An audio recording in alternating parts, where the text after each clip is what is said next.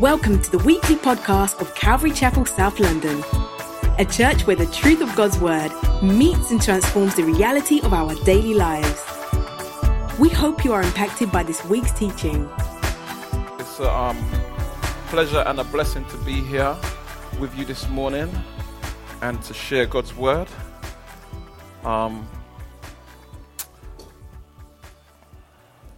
Yes. Third episode in our Superman HD series. For those who don't know, we're going through the Gospel of John, and we're getting up close and personal with him who is the redefinition, the original and true definition of the Superman. He who is human and yet divine. And as we go in today, we're going to be looking at John chapter 1, verses 1 to 18. And the Lord help me. Woo! I don't want to. I can be a hype merchant sometimes, and I've made a vow to the Lord by His grace. It's a very dangerous thing to do, you know. Very dangerous to see how he looked at me like, really? I said, Lord, I'm going to try and contain myself today. And trust that the Lord's word would bring delight to our hearts. Now, I don't know if any of you have ever heard the introduction to a song and felt like, this song already sounds like a hit. It already sounds like a banger. You just can't wait to hear the rest of the song. And at the end of the introduction, 8 bars, 16 bars, the song changes and it goes somewhere else. And you feel robbed. You feel failed. You feel as though they misled you. The introduction was so sweet. The introduction was so exciting. You feel me, bro? That happens to me all the time. And as we look at the introduction to the Gospel of John, we will see that this isn't one of those introductions that will fail us. It definitely promises a lot. Oh my gosh, we had an absolutely sweet time on Thursday at community group. Oh my gosh, just unpacking the first few verses there, and John is being very bold and audacious as he presents this introduction. He's not hesitating. He's taken the gloves off. And he's not pulling or holding his punches. He's going straight in for the jugular, as it were, as he introduces God the Son, Jesus Christ. And so, let's pray and give our attention to the text. A lot to pack in. Father God, we thank you so much for your faithfulness. We thank you, Lord, for your goodness and your mercy. We thank you for the fact that, Lord, you have revealed yourself to us. Lord, you have opened the eyes of our hearts to behold wondrous things from your word. Your word that is the expression of, the written expression of your living word, who is God, our Savior. We thank you, Father, for doing this. And our prayer, our desire is that, Lord, we would get closer to you. That, Lord, we would know you more. That, Lord, we would be more intimately related to you by reason of Christ and the revelation of yourself through him. So help us today. Give us ears to hear. I pray, Lord, give us hearts that are willing, Lord, to trust and obey in the Savior. Thank you for your goodness and your mercy, Lord. Amen.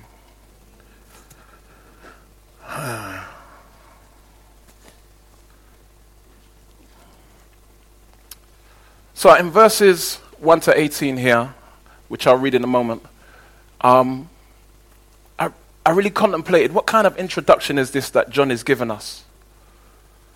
Many people have said that these 18 verses, in essence, summarize the gospel, in essence. And what we see communicated in these verses is very much going to be unpacked as we go through the gospel. And as I looked at it and pored over it and really considered it, it kind of struck me a bit like this being the CV of the Son of God. Now, we may have had varied experience with CVs. Some of us probably hate writing CVs. There are others who probably could give advice and guidance when it comes to writing CVs. Maybe some of us in the past have inflated ourselves on our CVs, only to be like that introduction that failed to live up to it in person. CVs are a funny thing. People put all kind of funny things on their CV. Imagine this. You're an employer and you receive a CV, and in the About Me section, someone says, my favorite color is taupe because it rhymes with dope.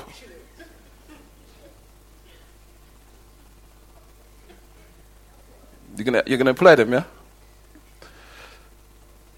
Or maybe the email address for responses is lazy sod.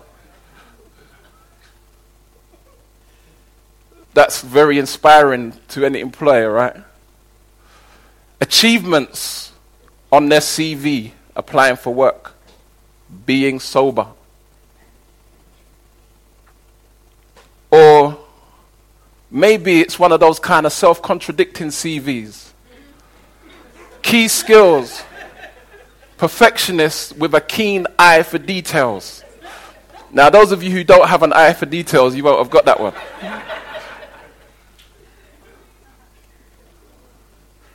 Reason for leaving.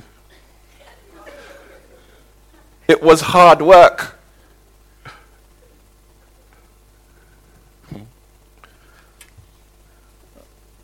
Or maybe how about this one?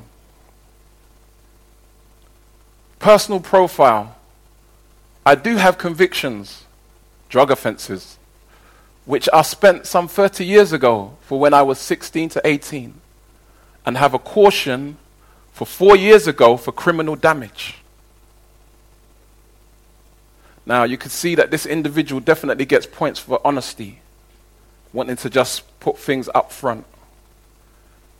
But there's definitely some wisdom to be shared there, maybe, in that when doing a CV, first and foremost, the information you put on CV is by your choice. The aim of the CV is to get you the interview, and very often these things are best discussed when you're in front of the employer and you've got the interview and they've been able to get a feel for you. So it's not that you have to hide it, but let the CV do its job in terms of getting you in the door where you can discuss and clarify those things. And so people take all kinds of different approaches to CVs. And as we look in our verses 1 to 18, we will see that the Apostle John presents an impeccable CV for one who would be deemed God the Son. Look with me at the text. In the beginning was the Word, and the Word was with God, and the Word was God.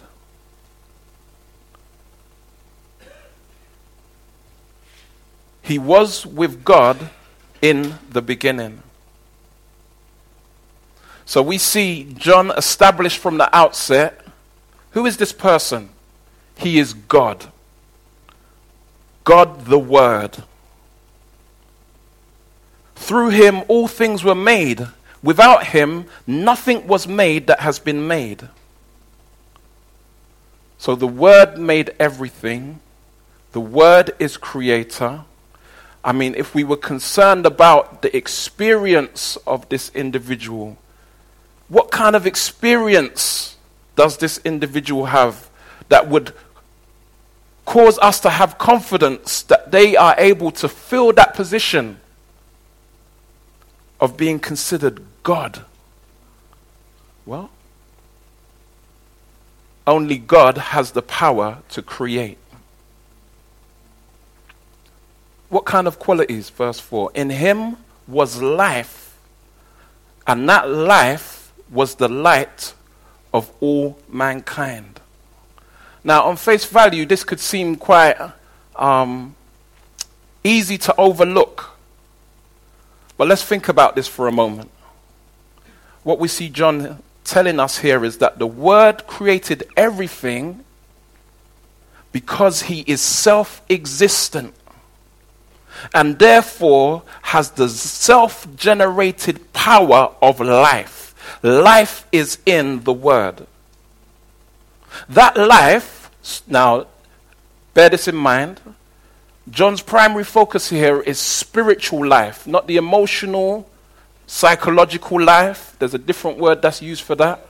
Not the natural life. There's a different word that's used for that. But the word that John is using here is Zoe, the divine quality of life, the spiritual life, the supernatural life. That life, which is in him, the Word, is the source and substance of the light of all mankind. It is the source and substance of the light of all mankind.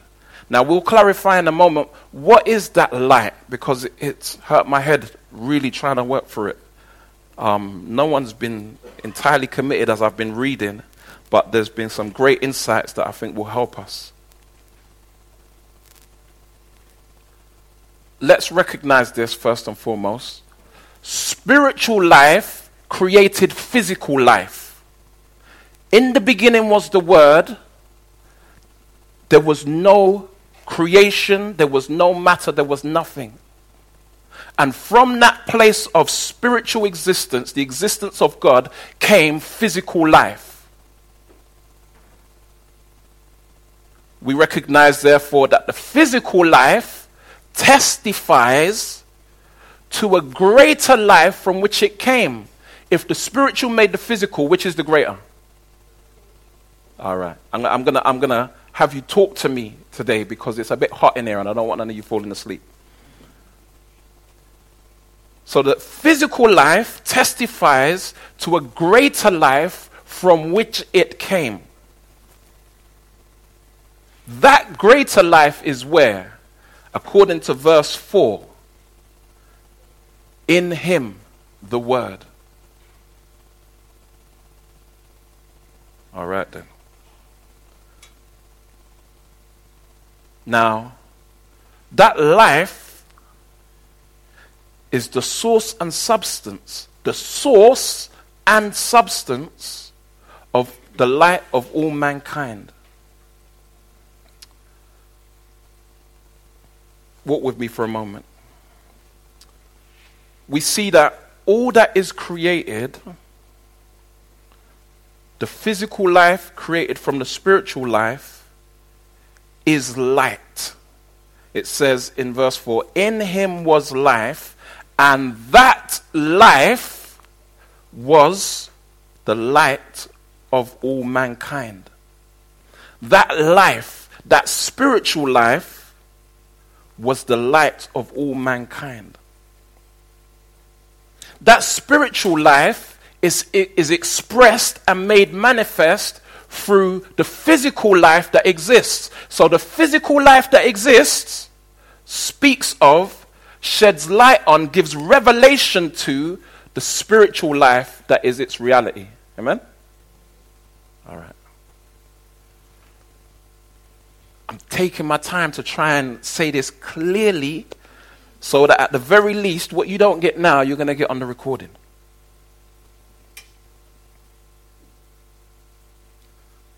So, the physical life brings revelation, testifies of the spiritual life, it sheds light. And so the term light is used by John in a couple of ways. One of them is revelation or understanding.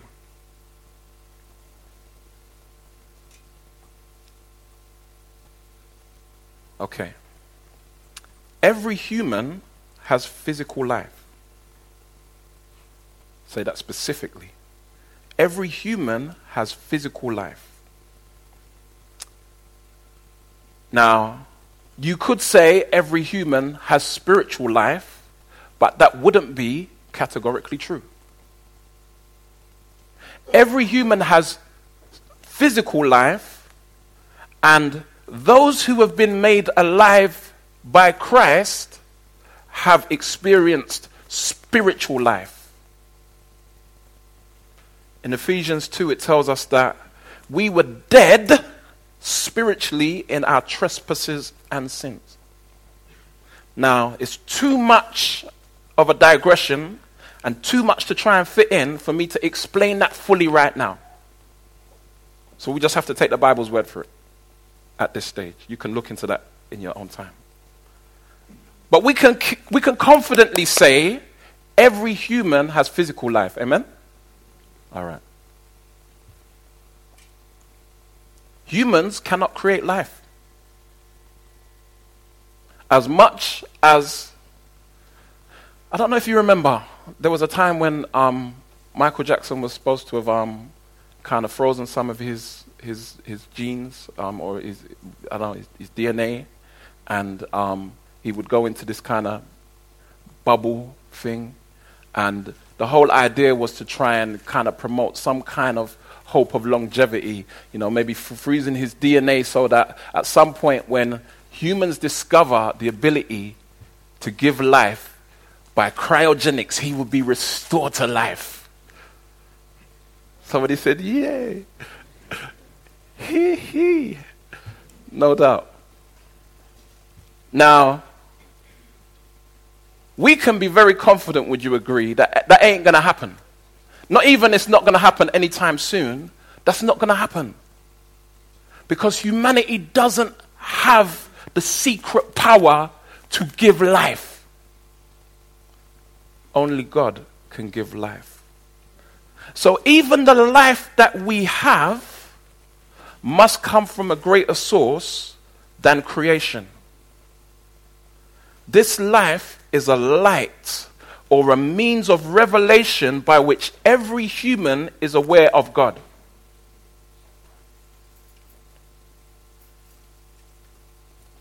Everyone has life. We know that this life was granted. Once it's gone, it cannot be restored.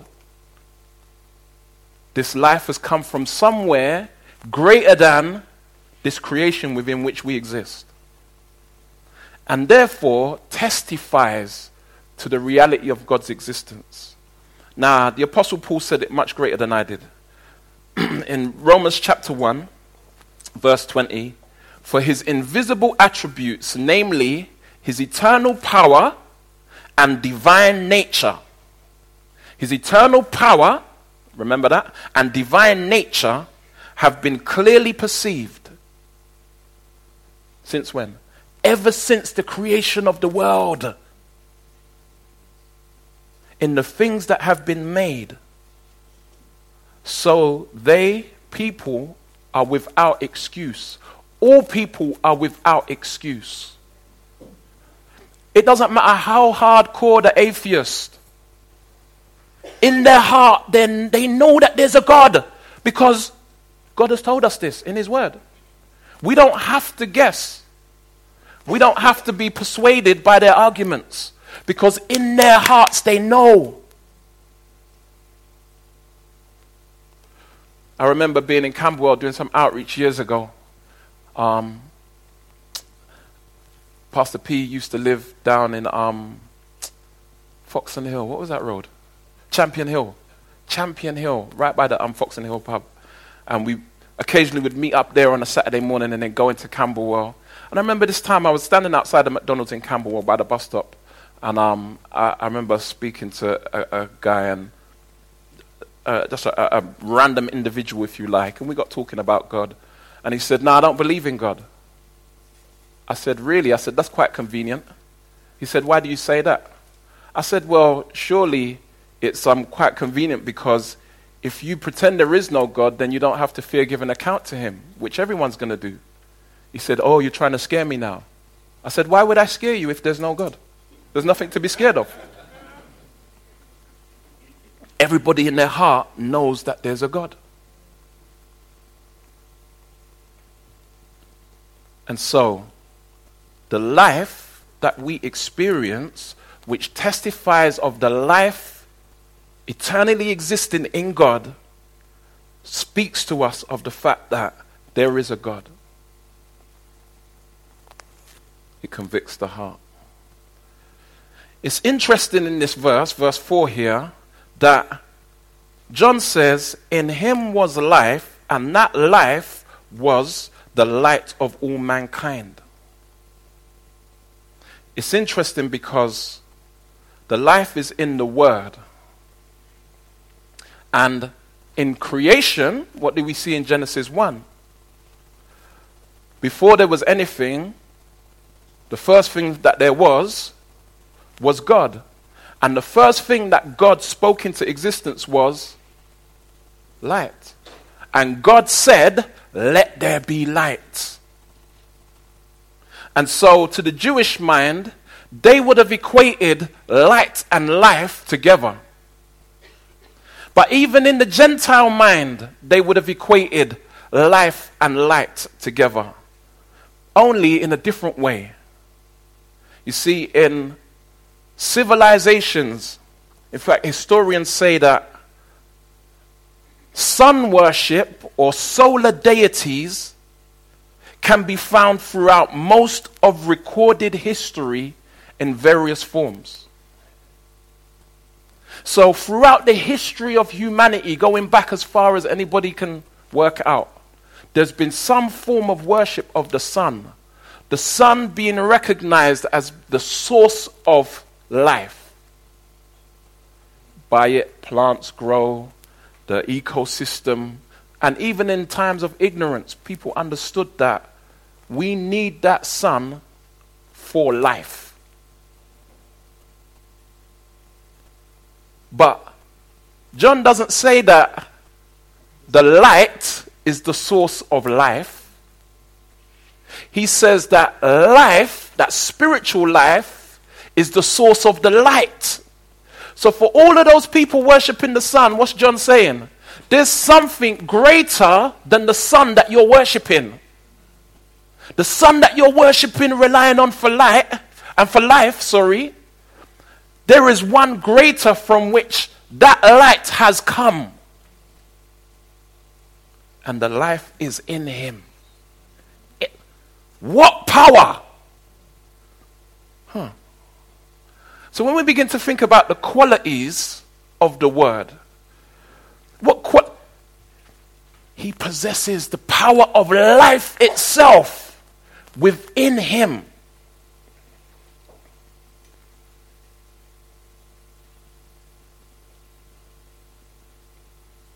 Well, has he been effective? Verse 5, the light shines in the darkness, and the darkness has not overcome it.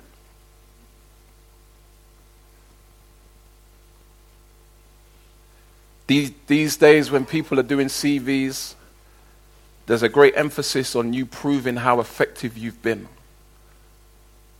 Don't just tell us what you've done, but show us how effective you've been. Well,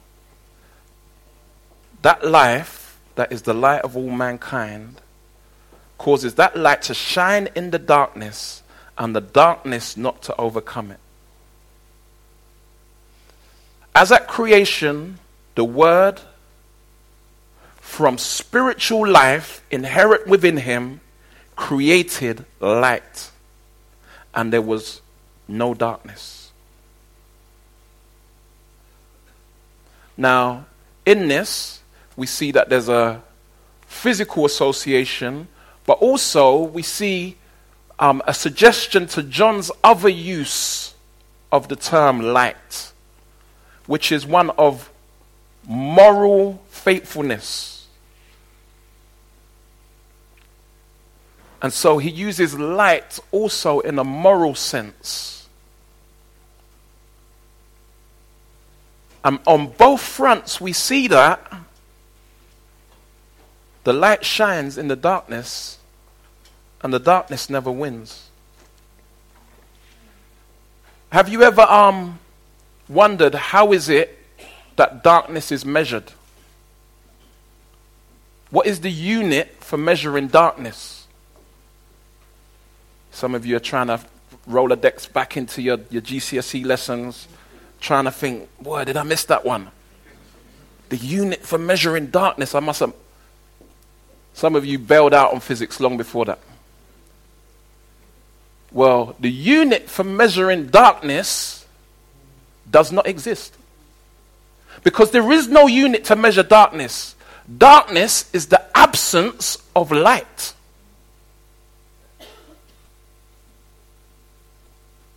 Scientific as well, bro. Trust me. Darkness is the absence of light. That tells us that light wins every time. They measure light in lumens. Natural light, physical light. You're going to buy a projector, they'll tell you how many lumens it is and so on and so forth. I guess that's one means of measuring light. I don't know how they measure laser light. But regardless of whether it's a match, the light from your phone, I know there's been X amount of times you've been looking in your car with the light of your phone, looking in your bag, however seemingly small or insignificant, the light always wins.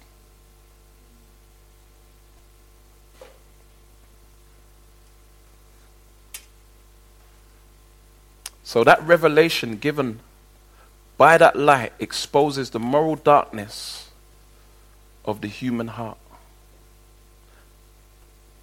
And we'll see more about that in a moment. But we have to appreciate that the light was necessary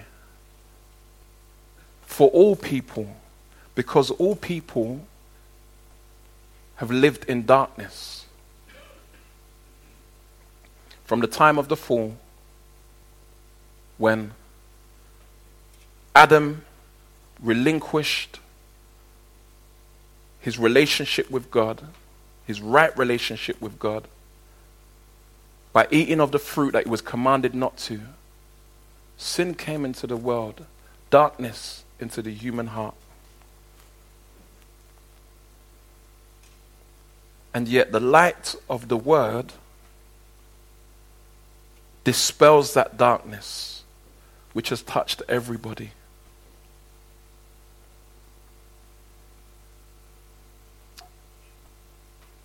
Verses 6 to 8.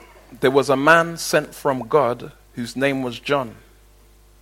He came as a witness to testify concerning that light, so that through him all might believe. He himself was not the light. He came only as a witness to the light. So here we see the Apostle John presenting God the Son's references. John the Baptist, this speaks of. Herald for the king, is regarded and recognized as a reliable and accepted witness. You see, all of the people in Israel of that time, the general word on the street was, you know what, you can say what you like, but John the Baptist is a prophet. We see that recorded by Matthew, Mark, and Luke, as well as John later on in chapter 5. People may not have liked John the Baptist, but they had to respect that he was a man sent from God. And so as John the Apostle now pulls out credentials, who are your referees that you're presenting in favor of this individual that you're promoting for this position of God the Son? Well, you know that guy that everybody recognizes is from God. He's your number one reference right there. He wasn't the light, even though there were people. And John had to emphasize this. So you remember in the book of Acts, there were some disciples that Paul, the apostle, met. And he said, have you received the Holy Spirit since you believed? And they said, we've not so much as heard of the Holy Spirit. And so he turns around and he says, so what baptism did you receive? And they said, we received the baptism of John, i.e. John the Baptist. See, they were still disciples of John the Baptist, even after Christ's death and resurrection. John is writing this many years after Christ's death and resurrection. And so even in this, he's highlighting and underlining the fact that actually, there are people that still esteem John thinking he's the light. But he's not the light, just to be clear. He came only as a witness to the light. But he is a ready reference. See, the true light, verse 9, that gives light to everyone was coming into the world. He was in the world, and though the world was made through him, the world did not recognize him. You see, the Word is regarded as the true light. There are many false lights. I don't know if you've ever tried to look up in the sky at night. On those rare occasions we get a clear night over the London city, and try to kind of look at the stars. I remember standing there as a younger person and looking up, trying to work out which one's the North Star, which one's the Pole Star. And I was with my godfather, and I pointed and I said, is that one the Pole Star? He said, the Pole Star is basically the one that generally shines the brightest. And he said, nah, I know that one's very bright, but that one's not a star. That one's not a star. What do you think it might have been? Satellite. Satellites are far from qualifying as being stars. And as I looked out, at first I couldn't work out, well, how do you know that's a satellite from the actual stars? And even now, I don't really know, to be honest. He said it's something to do with the way that they twinkle, that they twinkle more than the stars do. And they close, whatever. But there was some way to recognize that even as you looked into the night sky to look for stars, that there were going to be things that may have appeared to be, but they're not.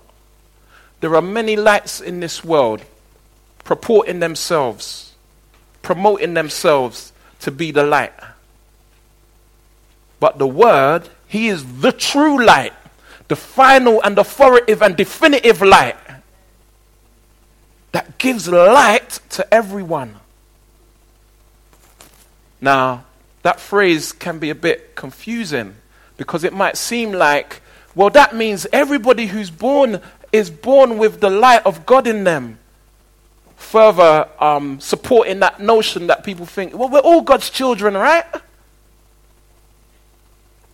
Well, one of the ways that might be helpful for us to appreciate and understand this, which it's not come across well in its translation, is the fact that what John is saying here in verse 9 is the true light sheds light on everyone.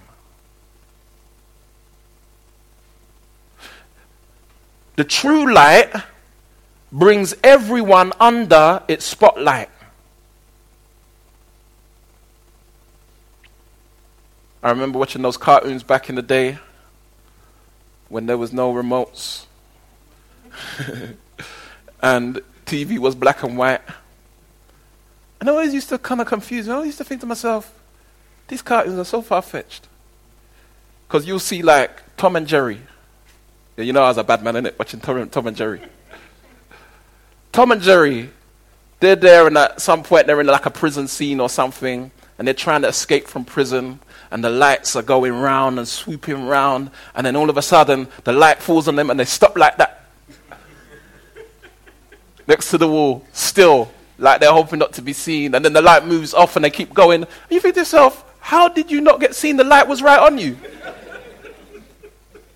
Apart from the fact that they were 2D in character and they were black and white them days, isn't it? So they could have just looked like a shadow. There's no one that is missed by the spotlight of the true light. And in the true light, everybody is exposed. Everybody.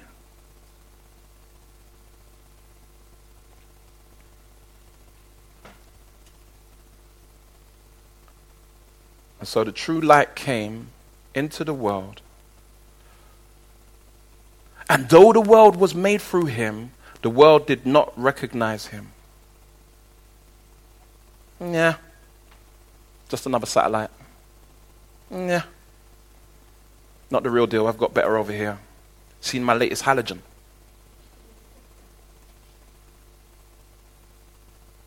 And that's where we have all been, in that place where at one point in our darkness we rejected the light. Maybe there are some who are still in that place where you only want the light when it's convenient for you, but you enjoy your time in darkness to the extent where you still reject the light when it's inconvenient. No one escapes exposure under the beam of the true light. So, in verse 11, he came to that which was his own, but his own did not receive him. Rejected by those who should have expected. The Jews had a long-awaited expectation of the Messiah. It was prophesied, if we take it back to Genesis 3:15, that the seed of the woman, the offspring of the woman, would come and crush the head of the serpent. And from that time, there was an expectation that went throughout the ages, throughout the generations, that was clarified and developed and built on. And so God says to Moses in Deuteronomy that there will be a prophet greater than Moses who will come. He says to Daniel in 2 Samuel 7, a king will sit on your throne, and it will be an eternal throne. And so there was this escalating expectation. And yet, even though the light came into the world, according to prophetic fulfillment, he was rejected. Verse 12. Yet, all who did receive him, he gave the right to become the children of God, to those who believed in his name. To all who did receive him, he gave the right to become children of God. You see, everybody's not born a child of God. And as much as we may understand this ourselves, we need to help others to understand the reality of this. Yes, everybody's point of origin comes from God. And so there are certain times when the scriptures will use the term father in the sense of being what the technical term is progenitor, the source from which that person has come. But that doesn't relationally mean that everybody is a child, a son, an heir of God. And it was necessary for the word to come in order to give life to those who would believe. Spiritual life, renewed life. In order that we might be able to be adopted into the family of God through faith in his name.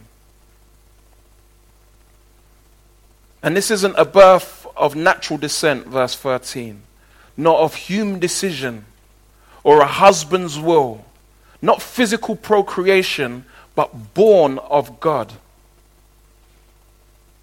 But born of God. And already your mind flashes to John chapter 3, and we haven't got there yet, but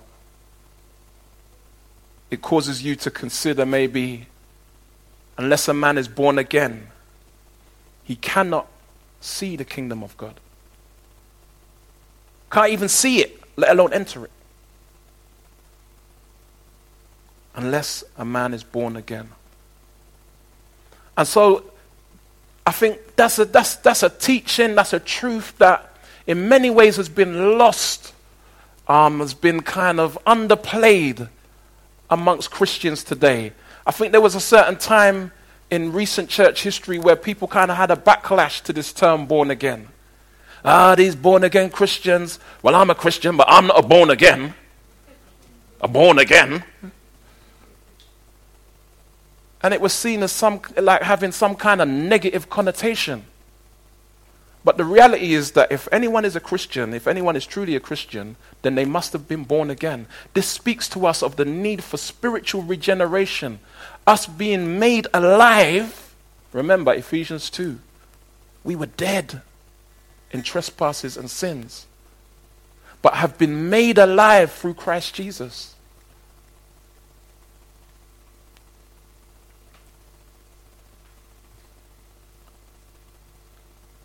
Now, how does that work? It's difficult to explain.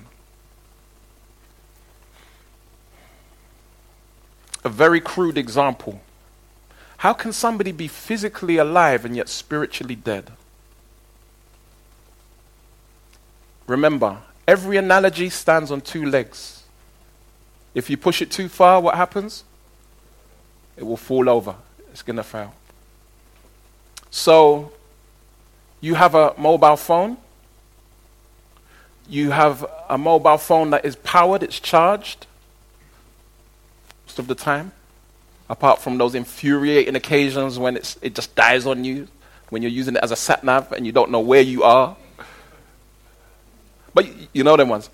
But you have a phone, it's charged, it's got life. But it has no connection, it has no SIM. Now, that's the kind of phone that you give to kids to play with, right? Because they're not going to run up like ridiculous bills on you. There's not much that they can do with that phone. They can make noises with it, and words can come up, and they can pretend to text, and they can do all of these things, but nothing's going to happen. There's no communication with anyone apart from who?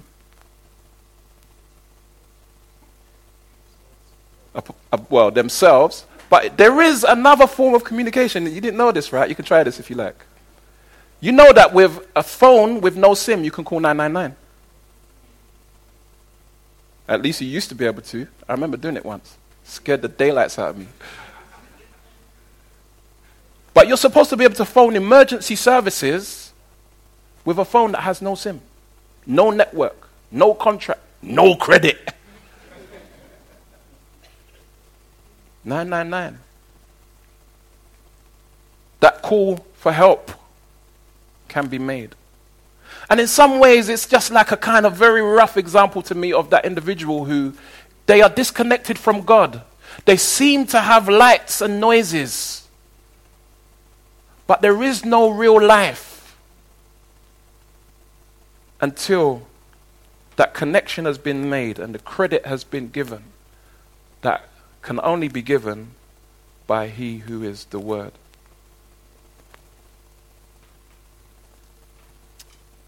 Verse 14, the Word became flesh and made His dwelling among us. We have seen His glory, the glory of the one and only Son who came from the Father, full of grace and truth. See, John, we could have just had our message for the next 4 weeks on this one verse. I'm not even joking. It's too much. This chapter so far has been like the build-up of a firework. You know when a firework gets launched and you hear the scream, whoop, and then this is the explosion moment. When all the lights and the beauty and the wonder is released. And it just hangs there in the air. And that hanging in the air is the rest of the chapter. This is that moment being defined for us that civilizations of the ages have waited for. Throughout civilizations, they've had all kinds of stories of myths and legends when the gods came among men and had offspring. I mentioned last time Hercules. Or if you go back into Egyptian history, Osiris and Horus and Isis and in every civilization there's been legends of this kind. There's been this innate expectation which started in the garden. And John tells us that the Word, who is God, became flesh. And he made his tabernacle, his tent among us. Using terms that reference back to the Old Testament and the tabernacle of Moses, which was the meeting place of God and man. The Word became flesh. And John says, we have seen his glory. What a glorious sight to behold. The God-man, the glory of the one and only Son. Unique. Like no other before or after. Who came from the Father. Full of grace and truth.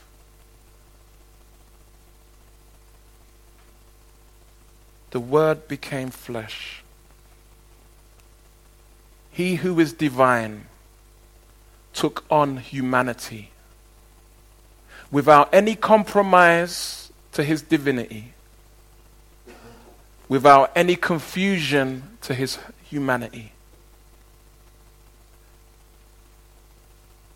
This moment when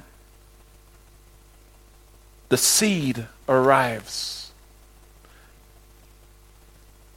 And so John doesn't talk explicitly about the virgin birth, but we see it implicitly referred to here. That God the Son would become a man, take on human form, take on human nature, and live among humanity. It's mind-blowing. And we recognize that this is not merely a natural occurrence, but a supernatural occurrence. We recognize that this is something that is beyond our understanding. Theologians have coined the term, this is the hypostatic union. That divinity and humanity could dwell together in one person. Neither nature compromised. 100% God, 100% man. A friend of ours wrote an album back in 98 that we had the pleasure of contributing to. And it's one of my favorite albums of all time. The album's called Christology in layman's terms. Christology in layman. You know what you're getting when you buy that album. And believe me, it lives up to the name. And he's got this lyric. He says, I know it's deep, but when you peep, you'll find it's dense. Jesus, both God and man, 200%. It is deep and it is dense. But the truth of the matter is, Jesus the living word, is both God and man 200%. Why 200%? Because he's 100% God and 100% man. HD right there. Human and divine.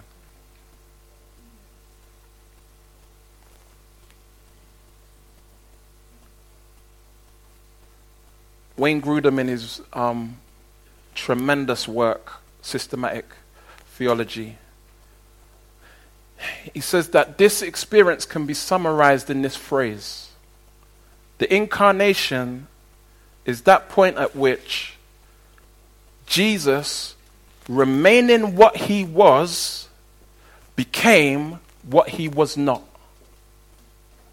Remaining what he was, remaining divine, became what he was not.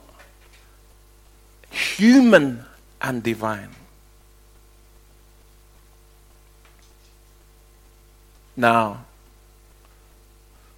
there are, like I said, so much that could be said about that. And as we get together in community group, we're going to unpack, what does that mean? What are the implications of that? But consider this. Jesus Christ is the only mediator between God and men. And immediately we can see why he's qualified to mediate on man's behalf. Because he is both God and man.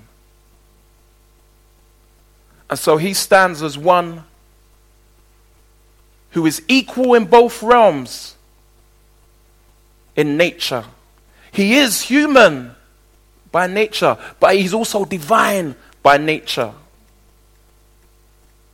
Now, obviously, we understand that he's not merely equal in authority. He is supreme. He is sovereign. But by way of nature, he shares the nature of humanity whilst also sharing the nature of divinity. A suitable and satisfactory substitute who would mediate on behalf of sinful man. So, verse 15. John testified concerning him. He cried out saying, "This is the one I spoke about when I said, he comes after me. Sorry, he who comes after me has surpassed me because he was before me." So John ascribes greatness to the king in a way that is actually naturally confusing. Because who was John the Baptist's mum? Elizabeth. And John the Baptist is actually Jesus' natural cousin. Yeah? All right then. And who was pregnant first? Elizabeth. John the Baptist, they say, was at least 6 months older than Jesus. So there was a significant space between them, even to allow for an early arrival of Christ, which, you know, they say that God may not come when you want him, but he's right on time. And a late arrival for John. Even taking into consideration of that, John was older than Jesus. And yet John says Jesus was before him. Jesus was before him. We'll see that theme picked up again as Jesus speaks to the scribes and the Pharisees. And he says, "Before Abraham was, I am." The infinite nature of our Christ. I mentioned last week that there were a few heresies that I used to believe as a Christian. Thankfully, they didn't disqualify me from being a Christian, at least. God in his mercy sustained me and helped bring me to a fuller understanding. But one of the heresies that I used to hold to was that Jesus became the Son at his birth.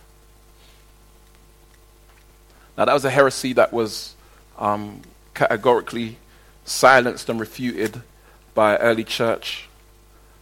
And actually, it's funny. I'm surprised at how common that notion is, because I was speaking to someone the other day who I won't mention by name because we all know him. I just say that to bait because all your minds are going to be working now. And we were speaking just the other day, a couple days ago, trying to give you clues. And he said, yeah, because I used to think that Jesus never existed until his birth. This is as a Christian. That Jesus never existed until his birth. So like us, there was no pre-existence. And at the point at which he was born, that's when Jesus became God's Son. And yet, we recognize that the scriptures do not support these notions. Jesus is the eternal Son. We see that again in verse 14 now. The glory of the one and the only Son. And so John testifies to this. Praise God for reliable referees. Verse 16. Out of his fullness we have all received grace in place of grace already given. Grace, people say the Old Testament is law and the New Testament is grace. Actually, we see even in this statement that which was before, there was grace there. It was actually God's gracious will to give the law as a means by which he would reveal himself and teach the people of his holiness and righteousness. That was an expression of God's grace. And yet, this speaks that out of the fullness of the Word, the Son, we have all received grace in place of grace already given. And the sense here is, John Piper uses the phrase, eternal waves of grace, just lapping over us luxuriously. God's grace poured out in abundance. For the law was given through Moses, verse 17. Grace and truth came through Jesus Christ. So John acknowledges Christ as greater than Moses. The law was given through Moses, but grace and truth came through Jesus Christ. And here we see John make the first reference to the name of the Word, who is the Son of God, Jesus Christ. And he makes a clear connection to he who became flesh. He makes a clear connection. Grace and truth came through Jesus Christ. And yet in verse 14, the Word became flesh, dwelt among us, who came from the Father, full of grace and truth. And so John is explicitly stating Jesus Christ is the Word, God the Son, who came from the Father, full of grace and truth.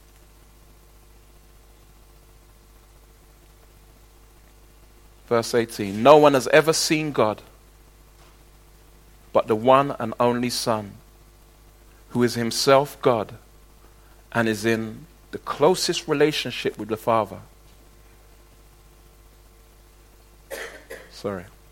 No one has ever seen God but the one and only Son, who is himself God and is in the closest relationship with the Father. He has made him known.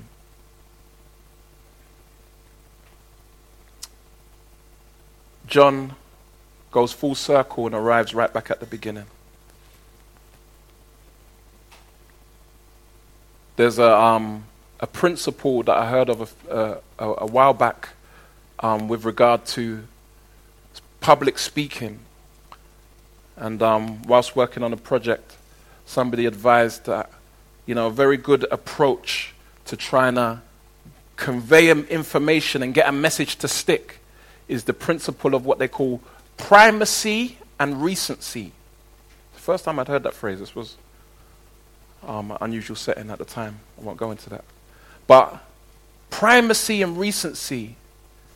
So you want your proposition to be the first thing that people hear and the last thing that they're left with. The first thing we hear in this introduction, in the beginning was the Word, and the Word was with God, and the Word was God. He was with God in the beginning. The last thing we hear, just in case there's any doubt, no one has ever seen God but the one and only Son, who is himself God, and is in the closest relationship with the Father. He has made him known. So you may be in the place where you're examining CVs as to who would be your Savior. Who could you trust in to truly connect you with God, through whom you would receive life everlasting? John makes it unequivocally clear. No if, buts, or maybe. Jesus Christ is God, God the Son, with all of the experience, qualities, credible references, all of which are not just a hype. Because at this point, John invites us, look, read on, and you will see for yourself that what I'm saying is not hype. It's not joke. This is the real deal. Jesus Christ is God the Son. The Word became flesh. And he is worthy of our praise. And he is worthy of all honor and glory. Because the Father has given him a name that is above every name. That at the name of Jesus Christ, every knee will bow and every tongue confess that he is Lord, to the glory of God the Father. And there are no contenders that can test. No challengers that can manage him. Because he is the light of the world who overcomes darkness. And so trust Jesus. Trust Jesus daily. Say, I've been a Christian since when? I trust Jesus. Trust him daily. Because the reality is that all of us continue on a day-by-day basis to wrestle with our own darkness in our hearts. As we wrestle with the remnants of our human nature stained by sin. Darkness in this world. And yet, God invites us to walk in the light, who is Christ. So I'm going to ask the team to come back and join me. And I'm going to pray.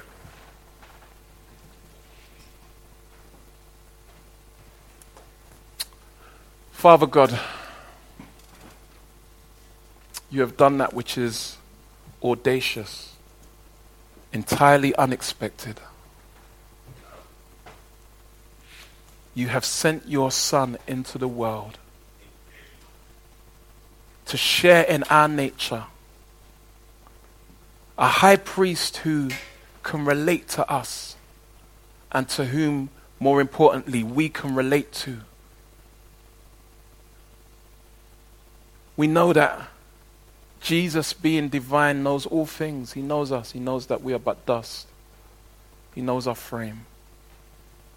And yet, Lord, you have done such an amazing thing in granting us confidence and assurance in that knowing. Lord Jesus, we exalt you as God. We worship you and adore you. Because truly you are worthy of honor and praise. Help us. Help us as we submit our lives to you daily. Help us to stand firm in the truth of who you are.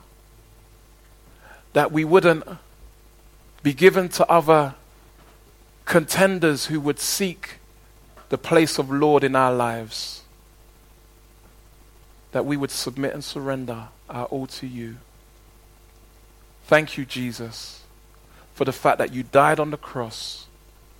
You, the Word of God, God in human form, that you died on the cross for us. That truly we might be brought into relationship, right relationship with God.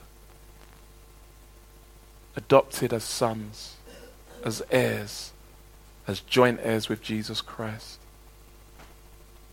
Thank you, Lord, for this great assurance that we have by the work of your Spirit. For the glory of Christ we pray. Amen.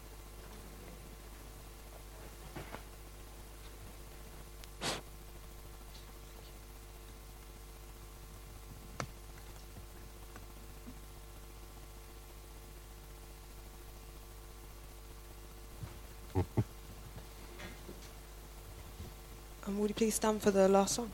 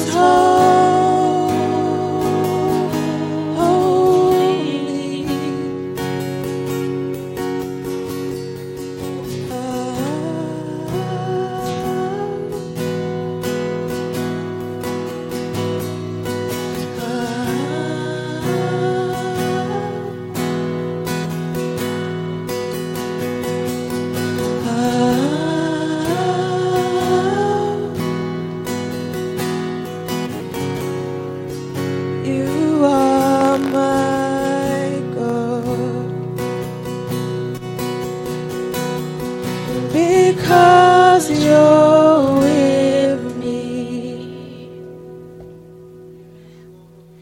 Because you're with me. Because you're with me. I will not fear.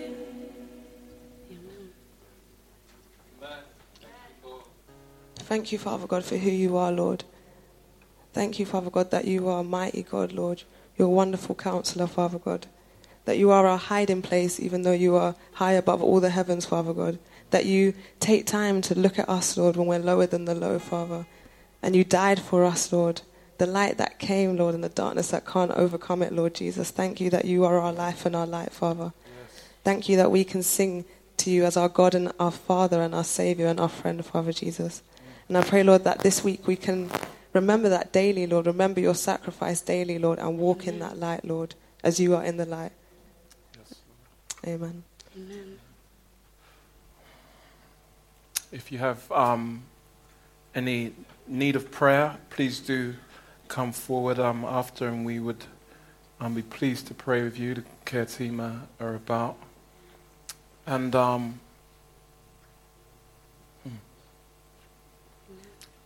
Lord is our strength and our song. Let the Lord be your strength and your song this week. Jesus is Lord. He is God. He knows you. The Bible says that he was in all ways tested, yet without sin. He is strong and mighty. Be strong in the Lord. Be strong in the Lord and in the power of his might.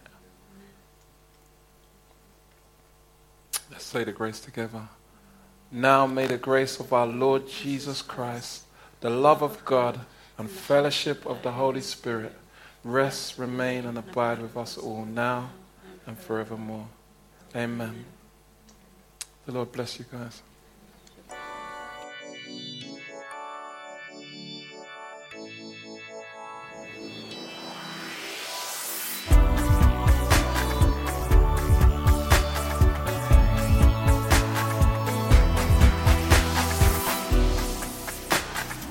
To find out more about us, visit our website at calvarychapelsouth.london.org or find us on Facebook and Twitter at CC South London.